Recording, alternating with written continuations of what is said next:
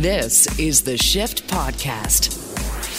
Today on the Shift Daily Podcast, how can you directly help Ukrainians? 21-year-old Veronika Shyyan tells us her story of moving to Canada from Ukraine, how she's fundraising to get bulletproof vests in the hands of Ukrainian soldiers. Her family is still there. Her younger brother and her parents are moved from where they were, and she's here in Canada trying to help out. Will Smith is making headlines around the world, not for his Oscar win, by the way, he did win, but for slapping Chris Rock in the face. Steve Stebbing, our national film critic, takes us through what happened on stage in the movies from the big screen that got awards at the Oscars and the ones that probably should have, that might not have. Plus, are you okay with music festivals? Big, crowded, sweaty parties of awesome? All of this and more on the Shift Daily Podcast.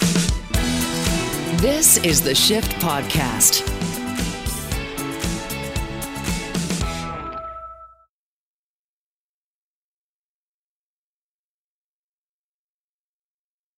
Are you okay with music festivals? Fire. Well, fire? What music festival did you go to that had fire? Were you at Burning Man, Shane? No, I was the Fire Festival. Oh, the Fire Festival. Anything? Okay, well, I'm okay with anything but the Fire Festival. It was I'm fire okay with with a watching. Y. I know, I think the entire reason why that fell apart and people were stranded on a desert island was because they put the Y in there. It's like a curse. Or it was never really a plan to happen. That too. I'm sticking with my Y though. I'm sticking with my guns on this one. Fair enough. All right. So, music festivals, Ryan, you like the concerts? Oh yeah, I love I've only been to one in my entire life, one music festival, and I only saw one band play. But it was amazing to be in a crowd with 150,000 people.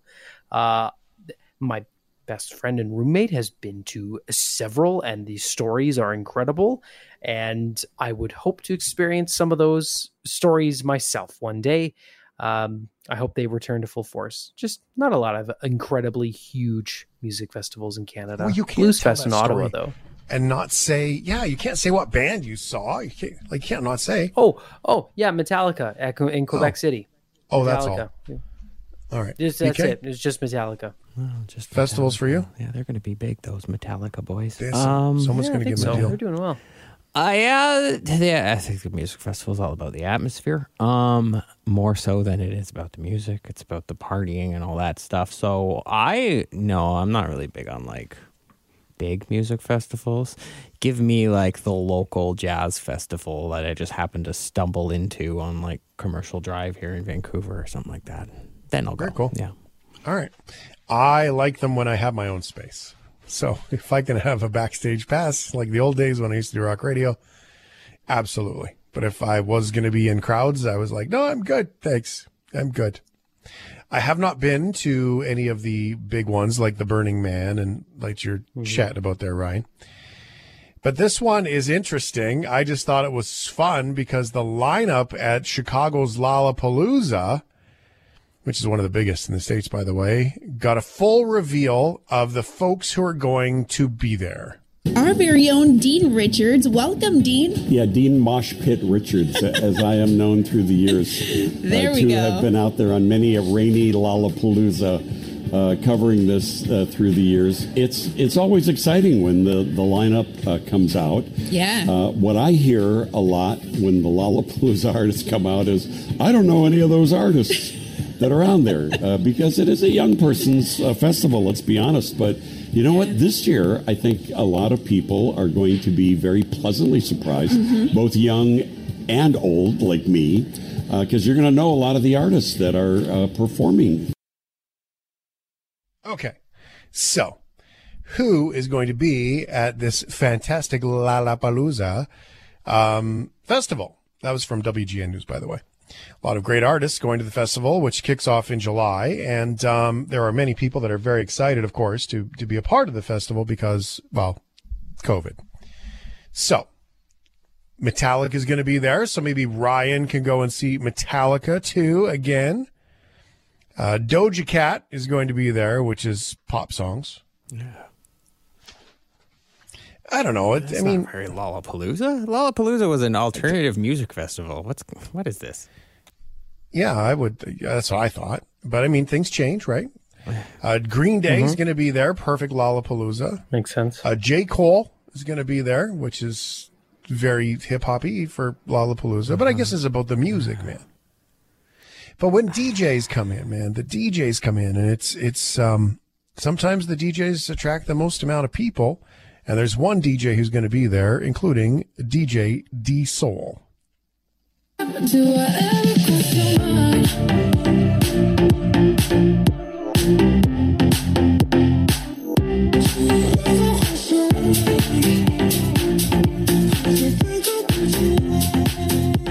do you have any guess on who that DJ D-Soul actually is in life? Anybody? It's not DJ BK.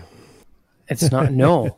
I would be curious to hear what a DJ BK EDM set would sound like, though. I'd pay money to hear that. Lots of 80s samples. Sound like an 80s new wave. Yeah. That's what it would sound like. Pretty good, though. I have no idea.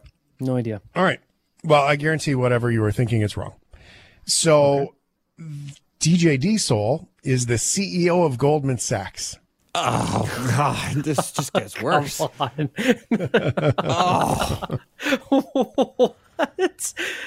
Yeah.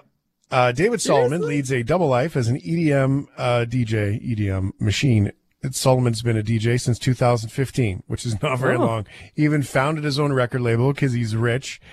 Payback Records in 2018. Coincidentally, 2018 was also the year he became Goldman Sachs CEO. On his Instagram page, Mr. Solomon, who used to perform under the name D-Soul, says he's excited to play the festival for the first time. He plans to donate the proceeds he receives for the performance to nonprofits. In fact, all the money generated through Payback Records and Solomon's DJing career are donated to charities tackling addiction. So if you're a nobody DJ who's nobody's ever heard of, and you're going to get a spot at Lollapalooza, how do you do that? Well, you clearly got to know people. Yeah. Or you're part of the funding for the festival. Yeah. It's not horrible. His sound isn't terrible. It sounds like all other EDM right now. But so there's that. This is just very unfortunate because like this happened to Coachella too. Coachella was like a alternative music festival, and so was Lollapalooza. It was like the original one, and they've just been turned into this. It's both of them. It's that's because they wanted to make money. Yeah, yeah. The market share they wanted of to alternative make more music is, money. Well, it's so low in the grand scheme of popular music. It's so minimal compared to the rest of it. I know it's heartbreaking, but well, I know it nice wasn't in the some of them- 90s. That's why, like in the 90s, everyone was all about grunge, and that's why they started this Lollapalooza because it was the big thing, and it's not anymore. It was like Edgefest in Toronto, right? It was amazing. And even that started to change over the course of time. And if you listen to alternative music today, you hear an awful lot of hip-hop crossover in some of it today, too, right? So yeah, it's all pop. but you don't get to DJ here unless you know people. And he says he's putting it towards the charity, so that's probably a good thing. And the cool thing about being a DJ is it really doesn't matter how old you are.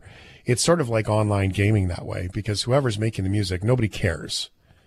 You know, and frankly, if you show up and you're literally lighting fire in a place and you've got a big gray beard and you look like a grandfather, that would make everybody way more excited anyway.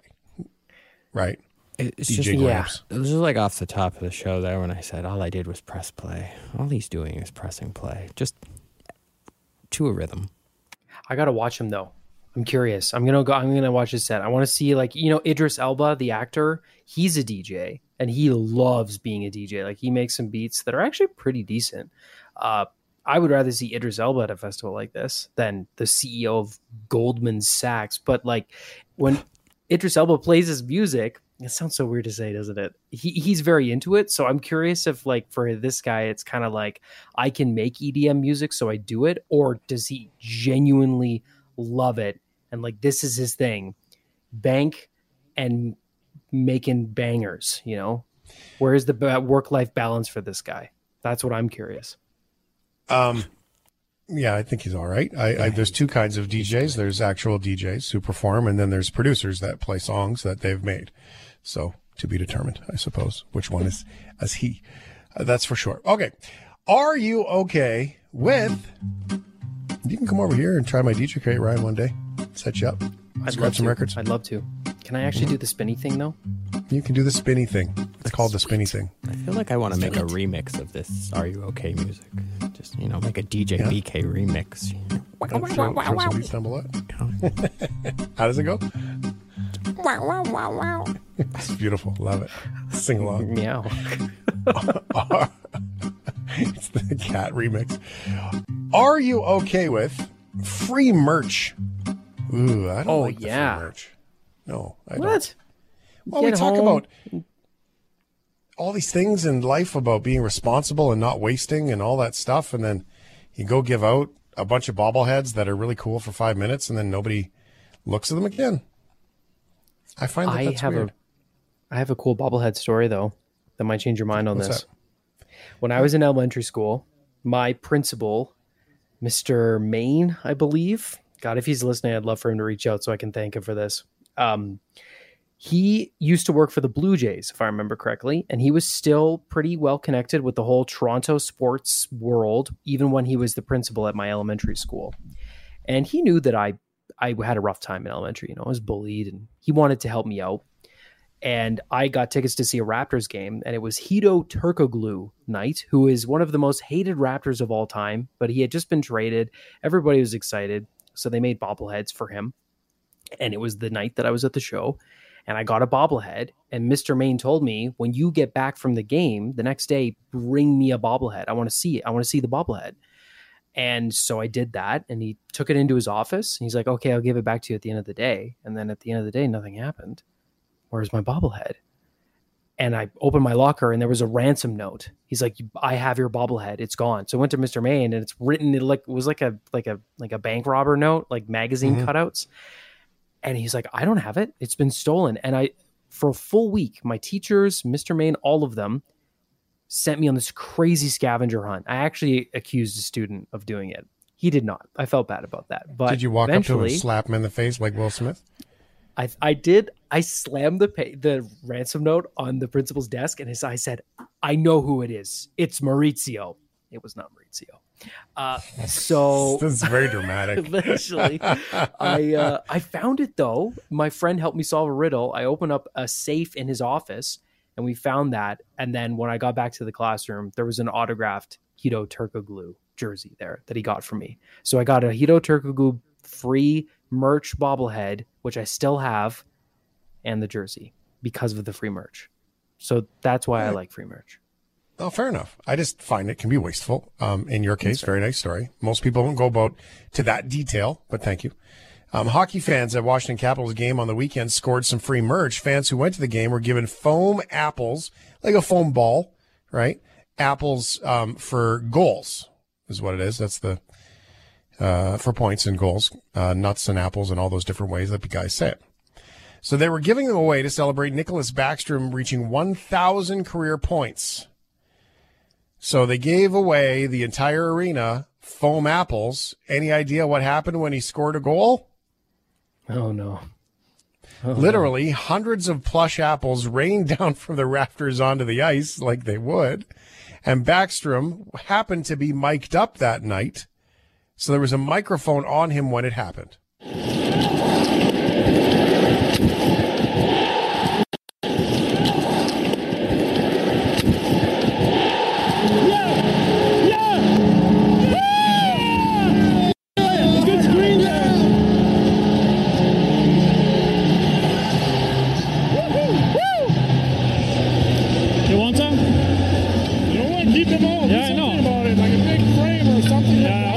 Give it to me.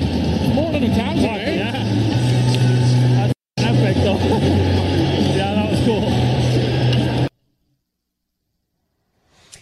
Backstrom was pampered after the game, too. He was presented with a Tiffany's crystal. It's a Tiffany crystal, a golden hockey stick, and custom golf clubs, a present from his teammates. And there was also a video tribute that included messages from Ryan Getzlaf, Patrick Kane, Sidney Crosby, who was booed because it's Washington.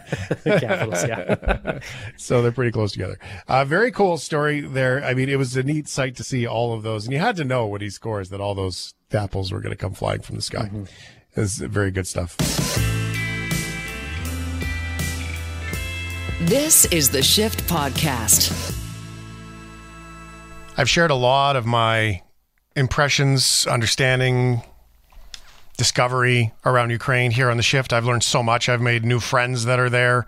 I've been able to connect with all kinds of people I would never have connected with. And that continues in this conversation with a young lady named Veronika Shyyan. Veronika is in Vancouver, is from Ukraine, and is working very, very hard. Now, Veronika, you're 21, and you, most 21-year-olds aren't fundraising for bulletproof vests, are they? No, and that wasn't my life a month ago or before February 24th. I've never fundraised for bulletproof vests for sure. Yeah. Tell me your story. Tell me, how did you end up here? Because it was a long time ago, yet not so long ago that your life changed and you came to Canada. Yeah, I was born and raised in Ukraine. And then after I graduated high school at 16, I moved to Vancouver to go to BCIT. And that was the start of my journey here in Canada. And ever since, I've graduated BCIT, got my jobs, and got my PR as well recently. So I've really settled here in Canada and trying to do what I can do to help Ukraine while I'm here. Because, of course, it's very hard being so far away and so distant from my family and friends who are all currently in Ukraine. Do you have to force yourself to not watch the news sometimes? Like, do you actually have to pull yourself away, put your phone down? Because I would assume it becomes so forefront on your mind and all encompassing where you have to have the discipline to put it away for a few minutes just for your own well-being. Yeah, I mean, the first week I was just glued to the news. I could not do anything else but watch the news, read the news. I didn't sleep. I didn't eat. And whatever I was doing, I always had notifications on my phone and would check on the news first thing. Now, I mean, I have to live my normal life. I have things to do. I have work, so I definitely have to force myself to put the phone down. But still, it's, it makes me somewhat feel like I'm there and I know what's happening. And I have this weird fear of missing out in a negative way that if I'm not checking the news, I'm going to miss something important. I'm calling my family constantly when I'm seeing the news about our region to check up on them. So it's been good and bad watching the news. Where in Ukraine are you from? I'm from Berdansk, which is an hour away from Mariupol. So. Oh, so Berdansk. Okay. So you're right from the, we just had a conversation about that. So you're from the Azov, Sea of Azov. Yes. Yeah. Right down there. Yeah. How is your family? Did they stay? Are they in Berdansk still? Because, I mean, it's not far from Mariupol, and it's been obviously, that's where that conversation for everyone else who doesn't recall was where the ship was blown up. The troop ship, the cargo ship, the landing craft, that massive one that Ukraine's blew up there. So that must be hard. Is everyone still there, or are they okay? Yeah, that was just on Thursday, I think, that this happened. And just a day before that, my family made a decision to evacuate, which was a very tough decision to make because it's very risky to go on that drive and drive out of the city, drive out of the region, because it's fully occupied by the Russian troops and they are stopping the cars, they are checking IDs, they're checking the luggage. There are also shellings happening, which my family, they heard bombings and shellings and they had to wait in a village before it all ended so they could continue driving safely. Luckily, they were able to evacuate safely, but it was definitely a very hard decision to make because you just never know. There are no guarantees in the sport. There are no rules. It's just, so you just take the leap of faith. You just take the risks and do what you think you should do. Yeah, that's amazing. I can't imagine how hard that is on you to be so far away to see that happen and for them to leave. How complicated is it for you in your family? I'm not asking you for geopolitics. I'm just, your experience. That corridor from Crimea up to the Sea of Azov, that's pretty closely geographically linked to Russia than most. There's sort of a corridor there. And what I've learned is that there's quite a few, Russian, I don't mean Russian speaking folks. I just mean, more Russian families versus Ukrainians. Is it complicated in and around you and what you've seen and had to go through? I know we've had many storytellers come on and share that, there's an awful lot of disagreements between inside families about what to do and where it goes. I mean, growing up, I have not experienced any pressure on neither Ukrainian speaking or Russian speaking or pro-Ukrainian or people with ties in Russia. Like, I've never experienced anything like that. It all felt like one community. We were all people of Ukraine, I have family in Russia. My uncle lives in Russia. My grandma is from Russia. And we've never, prior to 2014, when the war started, we've never had any disagreements about that. And then, of course, it became a lot more political. But still, what we're seeing now, even all those people, or the majority of the people that were pro-Russian in our regions, now that they are seeing what Russia is capable of, and what they're doing to the civilians, how they're bombing the cities, there's a very small percentage of people who still support Russia. Most of the pro-Russians, they, of course, changed their minds about being part of Russia and the Russian government. Yeah, it's got to be hard. Well, you've taken a stand. You've taken a very clear stand for safety of people and safety of Ukrainians. That's the cool part. Tell us what you're up to. And again, I'll just remind everybody, you're in Vancouver. The organization you're working with is out of Kelowna, and you are trying to keep Ukrainians safe. And it's fascinating to me, and I want to know how you ended up on these particular items. And because if you asked me, Veronika, if you came to me, you said, "Hey, Shane, what do you want to do here to help out?" I don't think the first things in my mind would have come to that same place. So I find it fascinating. So tell us what you're up to. Yeah. So when the war started, all the volunteers here in Canada, I think we all took a couple personal days just to process what was happening. And then once that was over, I think all of us started thinking of what we can do to help. And there were organizations that started fundraising for humanitarian help, and that's how I started too. But then once I started talking to volunteers here locally, as well as I have friends in Poland and Ukraine who are volunteering as well, what we found is that there are enough humanitarian supplies in terms of clothes and food in Europe, and it's much easier and faster and cheaper to ship them from Poland, Austria, Germany, and other European countries to Ukraine. But there's a big challenge in sourcing and buying bulletproof vests and ballistic helmets. So that's what I personally decided to fundraise for, because communities in Ukraine, they were reaching out to people in Canada and Australia and the US to buy those vests, because there's a shortage of them in Europe. There are not enough of them. There are limited capacities. So once you order them, you have to wait several weeks, which of course is the time that we don't have, as we need to supply protective gear to our territorial defense forces and our armed forces as soon as possible. So that's how we kind of came around, because we found this supplier in the Okanagan region, as well as there's an organization in Toronto, and we are cooperating to buy and ship. There was a shipment of over 1,000 bulletproof vests recently, and around 600 helmets, and we are continuing to do so. I was going to ask that. I was like, okay, so you have this idea. Okay, we're not going to do clothing because there's already a good stream of that.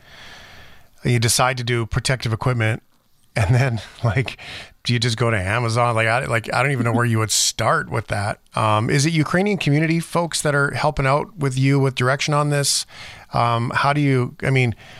again, where I'm so fascinated, Veronika, and all the work you've done is that it would never have occurred to me even where to start looking for these things. And so that to me is really, really fascinating. Fellow Ukrainians, Canadians, who are you surrounded by? Yeah, I mean, when I decided to focus on bulletproof vests, I just thought, I'm just going to raise funds, go to the store, then go to DHL or whatever and ship them out. But then, of course, there are obstacles to that because it's military grade equipment and you have to have special licenses to purchase. And then the carrier has to have special licenses to ship. So I found this organization in Kelowna and Toronto. They both have the logistics figured out. They have the licenses. They are in direct contact with the suppliers, have the licenses to ship that equipment. So we've just been collaborating and working together to raise funds, then go to the supplier, buy whatever we can with the money that we have, and then streamline that to Poland and then over to Ukraine. So is there a goal number? Do you have a big, graph on the wall that you strive for?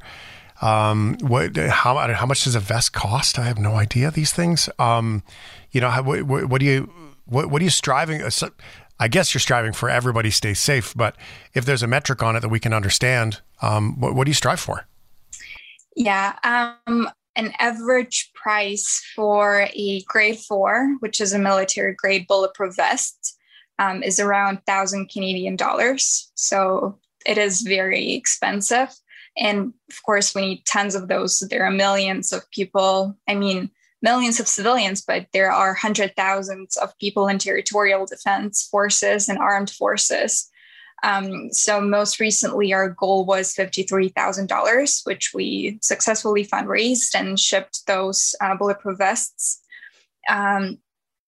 And now my personal goal in my fundraiser is $20,000, which would buy us roughly 20 bulletproof vests. But since we're buying in bulk and there are other options in Toronto, we're just exploring. I know that people in Toronto have also found bulletproof vests. So if anyone has grade 4 bulletproof vests they are not using by any chance, we would be happy to purchase those as well. So where can we go to learn more about this? What do you have set up? What are the links and where's the info? I have a fundraiser as in fundrazr.com/help Ukraine 2022. And that's a link to my fundraiser. Now, when you look at this, is it enough to ease your mind, to keep yourself distracted and working hard to do these things? It must be hard when you talk to your family. Jumping in a car and hoping that they can safely drive to a safe place. I don't want to say guilty because you're not guilty of anything, but at the same time, sometimes your heart tells you that you should be there with them. But yet maybe you can do more from far away. How do you get through that? Yeah, definitely. That was a big challenge for me. I definitely felt guilty for being the only person from my whole family who is safe here in Canada, and that I've never heard a single bomb explosion or shelling and didn't see dead people on the ground and didn't have to risk my own life. So I figured that, I can pity myself and feel guilty, or I can do something to help while I have this opportunity here in Canada where I'm safe and I have this opportunity to connect with my community and the people that I know who have been so incredible and willing to help and do something productive rather than just think about what if the whole time. Yeah. Are you familiar with butterfly effect? I heard as an idea. It. Yeah. So it's basically once a butterfly flaps his wings, the wind moves and it affects everything around it eventually. It's very simplistic. Or when you throw a rock into a lake and it's a perfectly still lake and the ripples just go and they just go on their own and they do their own thing, it affects everything around them. I guess what I hear is this. You're 21 years old, you're in Canada, your family's in Ukraine, you're doing all these things. And I think that I think it's worthwhile to share what I, and I'm sure everyone who's listening, sees as well with you, to provide you a bit of a mirror, if you will. I mean, you're doing things that you never thought you would do. You're taking on things that a 21-year-old, frankly, shouldn't have to worry about. And you're doing it, and you're doing it with confidence. And that's inspiring, regardless of the fact that 53 people will have a jacket on that's going to feel safer because of you and the people around you and what you're doing. That's 53 people. So how many people are in your immediate family? Brothers, sisters, moms, dad, like your closest circle? How many number? My mom and my dad and my little brother, who's 2 years old, are all currently in Ukraine. And then I have, of course, tons of cousins and uncles. Yeah, all the cousins. Yeah. So let's call it, so a close family of 4 or 5 people, and then you've got 15 or 20 people around you. So if you take your 53 people and that person feels safer, fighting in volunteer forces or whatever, and then all the 20 people around them feel safer because they know that their brother or son or whatever is safer, that now touches 1,000 people, right? And then the people that you're inspiring by here that, may contribute if it's right for them, that inspires them. And then, your 20,000 is 20 more. That's that, like you've kicked this snowball down the hill. The avalanche has begun. And there's no telling where it goes. And if you are with your family in Ukraine in a car getting out of Berdyansk, you would never, all of those thousands of people would never be able to have the safety that you're giving them.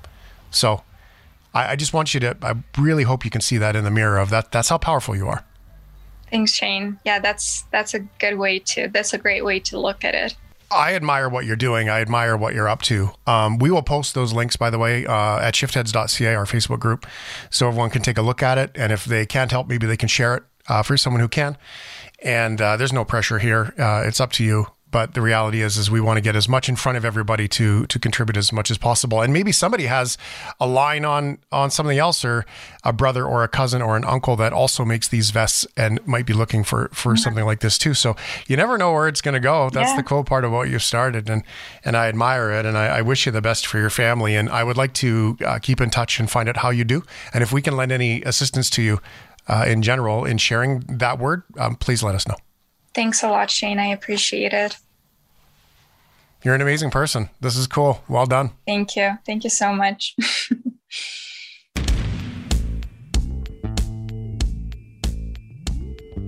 This is the Shift Podcast. Good morning. Thank you very much for listening to The Shift. I'm Shane Hewitt. The Oscars were on Sunday night. And the Oscars are normally one of those shows where I'm like, if there's nothing else on. Now, my buddy Steve Stebbing, he loves the movies. He's got his opinions about all the movies. Steve, how are you? It's been a weird night. It has been a weird night. It's been a very weird night. I do love the movies. I'm not, especially over the last, 5-10 years, have been less and less a fan of the Oscars, to be honest. It just more like what gets the awards is all I really care about. Just kind of like fast forward to get to each award and get me out of there, because I kind of feel like I'm fading fast during them, and that's how I felt with 2022's Oscars until the epic slap. Okay, here's what happened. The Oscars, they give out the awards and all the things. So on the show, Chris Rock is telling his jokes and makes a joke. And then Will Smith laughs. Jada Pinkett Smith rolls her eyes.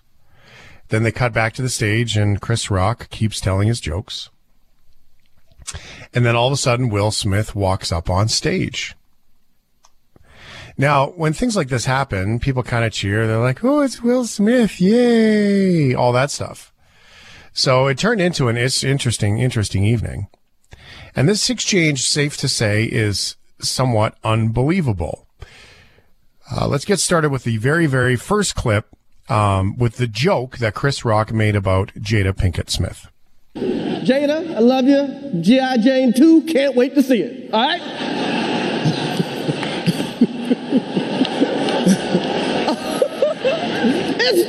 That was a nice one. Okay.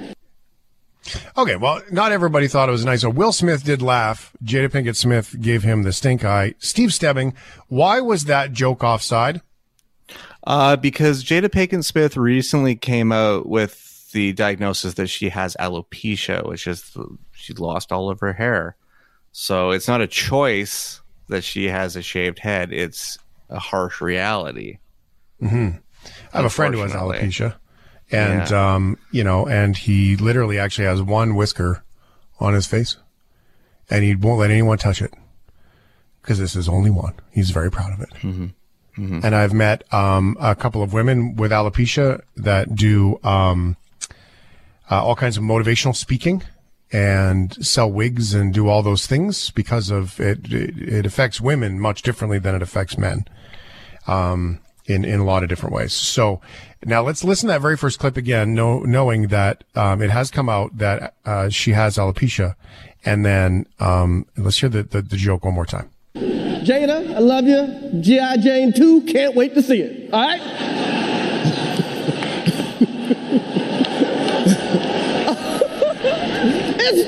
That was a nice one. Okay.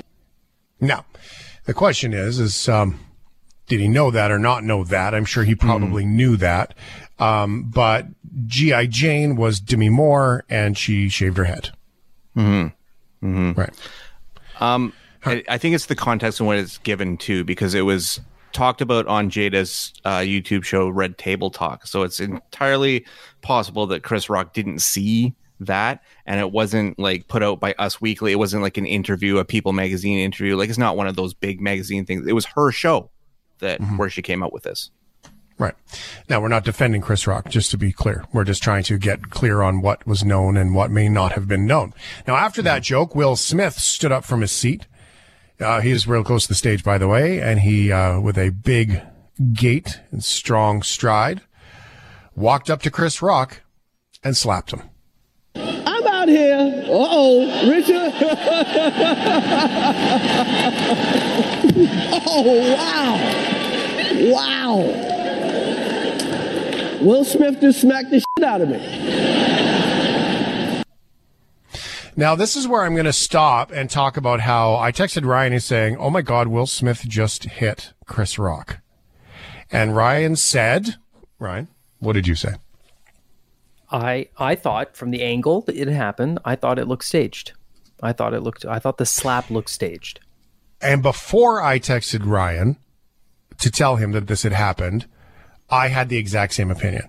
I was like, there's no way. This is just a gimmick. It's something to do with something they've got coming up.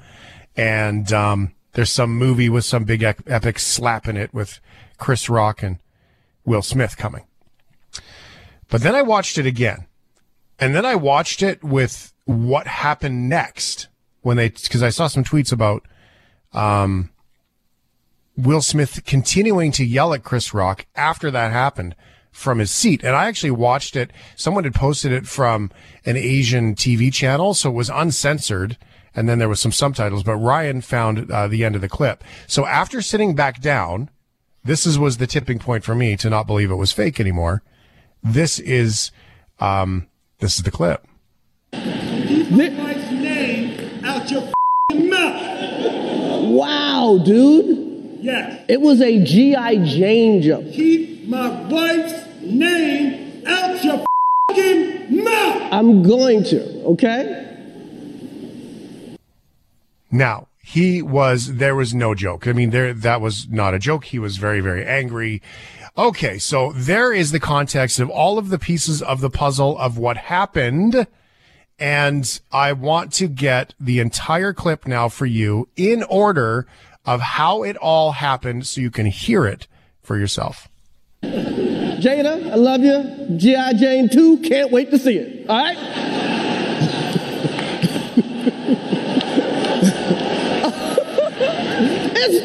That was a nice one. Okay. I'm out here. Uh-oh, Richard. Oh, wow. Wow. Will Smith just smacked the shit out of me. Keep my wife's name out your mouth. Wow, dude. Yes. It was a G.I. Jane joke. Keep my wife's name out your fucking mouth. I'm going to, okay? Okay. That was a greatest night in the history of television. Okay. Okay. Now, that doesn't sound like a fun joke anymore, does it? Not at all. Yeah. Like it's painful to listen to. Now, I'm going to go back to the fact that when the joke was made, Will Smith laughed. I'm not sure he got the joke. Maybe the joke was only about G.I. Jane and the fact that she had a shaved head. Maybe he didn't know about the alopecia. Maybe all of these things came to a perfect storm. It was some of the reporters I was trying to get caught up on Ukraine news, actually. I was watching the BBC. And the reporters there, they were cutting back to Los Angeles, and they were talking about what happened during the commercial breaks after that.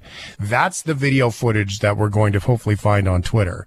Someone in the crowd who got the footage in between. And now this is gossip, so I'm not going to get into it, but guys like Denzel going up to Will Smith and making comments about don't ruin the best night of your life and all these things. So there was an awful lot that went on in between and after the fact. The only thing that had me thinking that there's no way that this is real, even after Ryan and I talked about it, and Ryan like, oh my God, I think that could be real. And I'm like, I know it could be real. And we batted it about. The only thing that made me believe that it wasn't real was that Will Smith sat down and they let him sit there.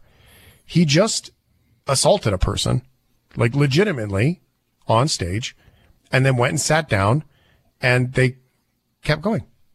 So, Steve, the Oscars are dreadfully boring. Mm-hmm. I'd like to quote a very wise man I know named Ryan O'Donnell, who said, this could be the best thing that ever happened to the Oscars. I agree. Most recently, yeah, I would say so. As sad, as brutal as that is to say that, yeah, I mean, it might be the biggest ratings tick for them. They rose above the Golden Globes, like a phoenix from a burnt out COVID year, and yeah, it's the weirdest thing, like to hear the laughing in that. The uncertain laughing, and then how it kind of dies out, but there's still some weird chuckles and stuff. And then, having to kind of sit in the same room as a guy who walked up on stage and slapped the hell out of somebody is like weird, but like also like oddly peak Hollywood. They would have allowed John Wayne to do the exact same thing. They would have allowed the Duke to do that. So I would like to go back to the part where he kept heckling from his seat. I think after he swore the first time from his seat, that seemed to me to be the time where the crowd got it, that, oh, this is real. Well, you can certainly tell that Lupita Nyong'o got it, because she is right in the background of that shot of Will Smith where he's yelling the second time. And yeah, it's so weird, because then, I mean, the energy of the whole show is completely different. It completely kind of took the good feeling of people that won and people that should be celebrated and stuff. Even Will Smith winning felt so massively tainted now. Like, it's one of probably the biggest points of his career, but also arguably the lowest point of his career. Like, he has done some pretty large damage to his public image for sure, which was already kind of shaky as well. It was shaky, and he's been all over this, positivity, peaceful heart. Him and Jada have been talking about that, and, maturation, and how they're growing up and they're learning and they're living in the peaceful world, man. And they've got this, give back love thing. Well, there's not a lot of love in that, and at all. In fact, Will Smith did win an award that nobody will remember he won. He apologized when he was in the middle of his speech for King Richard, and he said, oh, he was sorry to the Academy and da-da-da-da-da. Now, what's going to come out next is today, I suppose, the Monday, is going to be, their world is going to be on fire. Literally everything to do with everything. is going to be in damage control mode. There's all the parties. It's the only thing everyone's going to talk about at the parties tonight. Like everything. And to make, to add some more fuel to the fire, Jaden tweets out, "That's what happens." Just that sentence. That's what happens. So Jaden's not making stuff better for them at all. So yeah, cool. Like, way to go, Smiths. Way to go. Awesome. Steve, the King Richard movie, since we're talking about Will Smith, he wins the award for Best Actor. What does he deserve it? It is a really the evening's events. Yeah, well, it is a really good performance, and one in which kind of Smith alters himself for the role, and does some good character work. And I dig the movie. Like, I didn't think I would, and I think I went into it with a kind of a low bar, but I really enjoyed his performance in it. I think the movie benefits from the entire cast that works in that movie, but Smith is definitely a giant in that one. I mean, I really like Benedict Cumberbatch. He was my other horse in the Best Actor race. But yeah, it kind of made sense for Smith to win this one. It felt like his year when we got to it. Unfortunately, he didn't really act with that kind of emotion. Yeah, no kidding. Now, do we have a clip here on this? Do we have a clip of King Richard? Right? Yep. Second one. Yep. All right. Second one. Let's get it. We got future doctors and lawyers, plus a couple tennis stars in this house. The chances of achieving the kind of success that you're talking about is just very, very unlikely. Okay, you're making a mistake, but I'm gonna let you make it. Watch me hit a few balls. All right. So tell me your names again. I'm Venus. I'm Serena. So what'd you think? Is this always the guy who plays the real human being?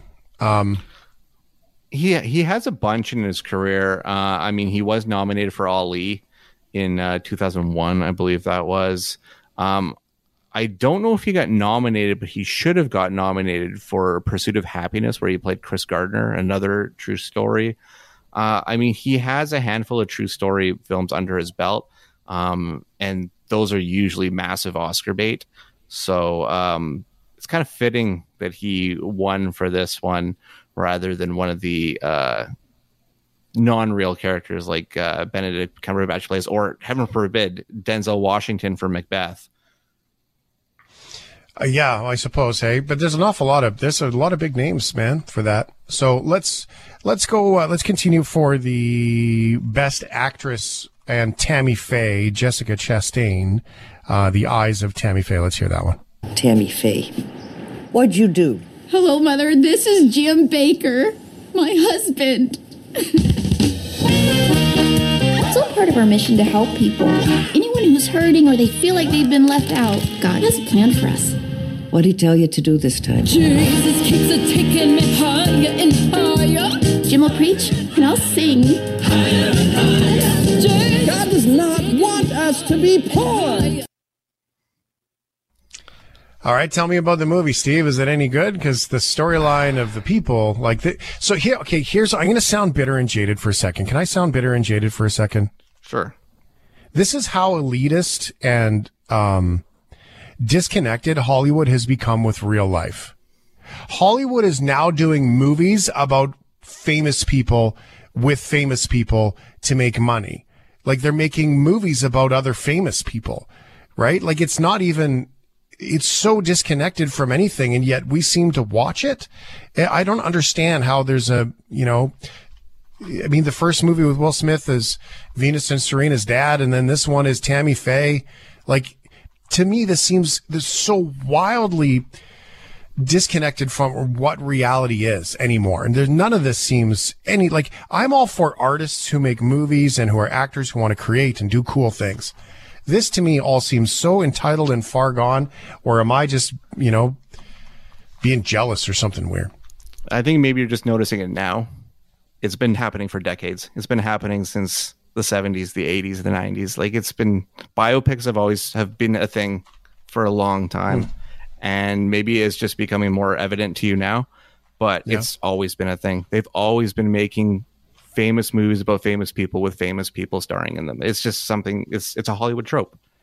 It's a cliche almost. That's why they're called Oscar baits. And that's how Jessica Chastain wins a Best Actress award. I like Jessica Chastain a lot. I like her performance a lot, but the movie is not good. And it's another thing of which her performance wasn't enough to elevate the movie to be a great film.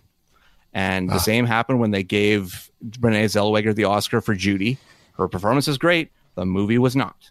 And it's it's a lopsided affair. Because Kristen Stewart was in a great, to me personally, Spencer is a great film. Her performance is great. Her performance is what elevates the film to be a great film. All right. More depth in general. Not to get, I always think of sports references, which is probably not good, but I always think of when you have a team that has a couple of stars that does really, really well, flashes in the pan, and then you have a team that's built up of an entire team of amazing players. They tend to win the Stanley Cup. Like a whole bunch of very, very good, hardworking people tend to always beat the couple of superstars. And I feel like movies are very similar that way with depth, roster depth. Okay, the first award went to Dune for Best Sound. It was the first of several for the Dune show. So technical categories, most of those I don't believe were on TV anyway. Let's hear these clips and then we'll get Steve's thoughts on Dune. We are House Atreides. There is no call we do not answer. There is no faith that we betray.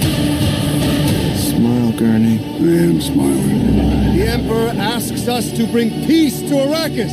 House Atreides accepts. I know you. There's something awakening in my mind. You need to face your fears. Well, you like Dune. Tell me about it.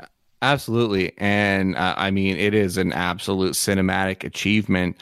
And it's honestly no surprise to me that it dominated so well in all of the technical categories and all your sound categories, your VFX, all that kind of stuff.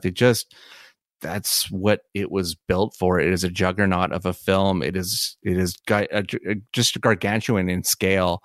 And I mean, you really had to celebrate that at the end of the day. And I'm not disappointed for any of the awards that Dune took in, for sure.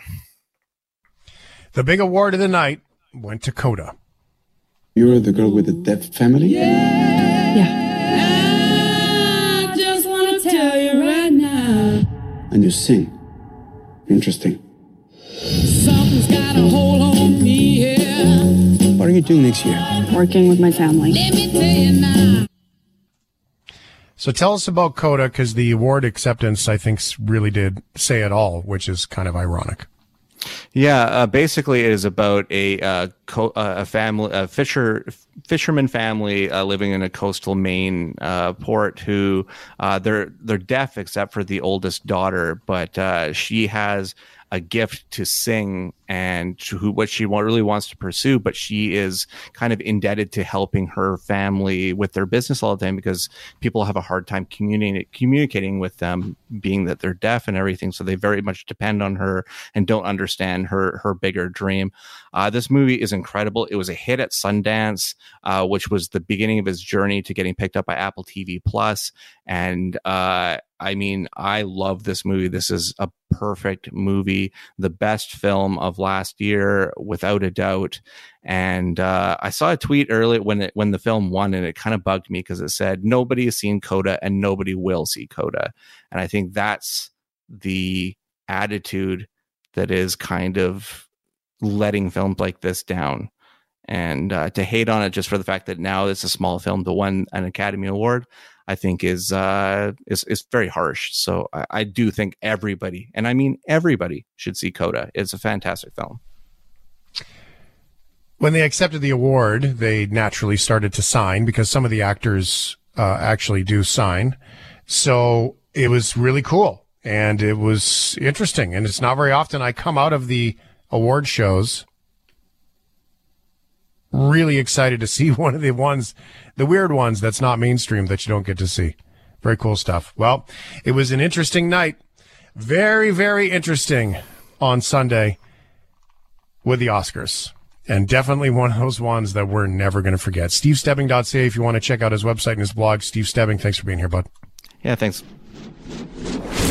Thanks for listening to the Shift Podcast. Make sure you subscribe, rate, and review the show and share with anyone you like. Get it on Apple Podcasts, Google Podcasts, Spotify, and CuriousCast.ca.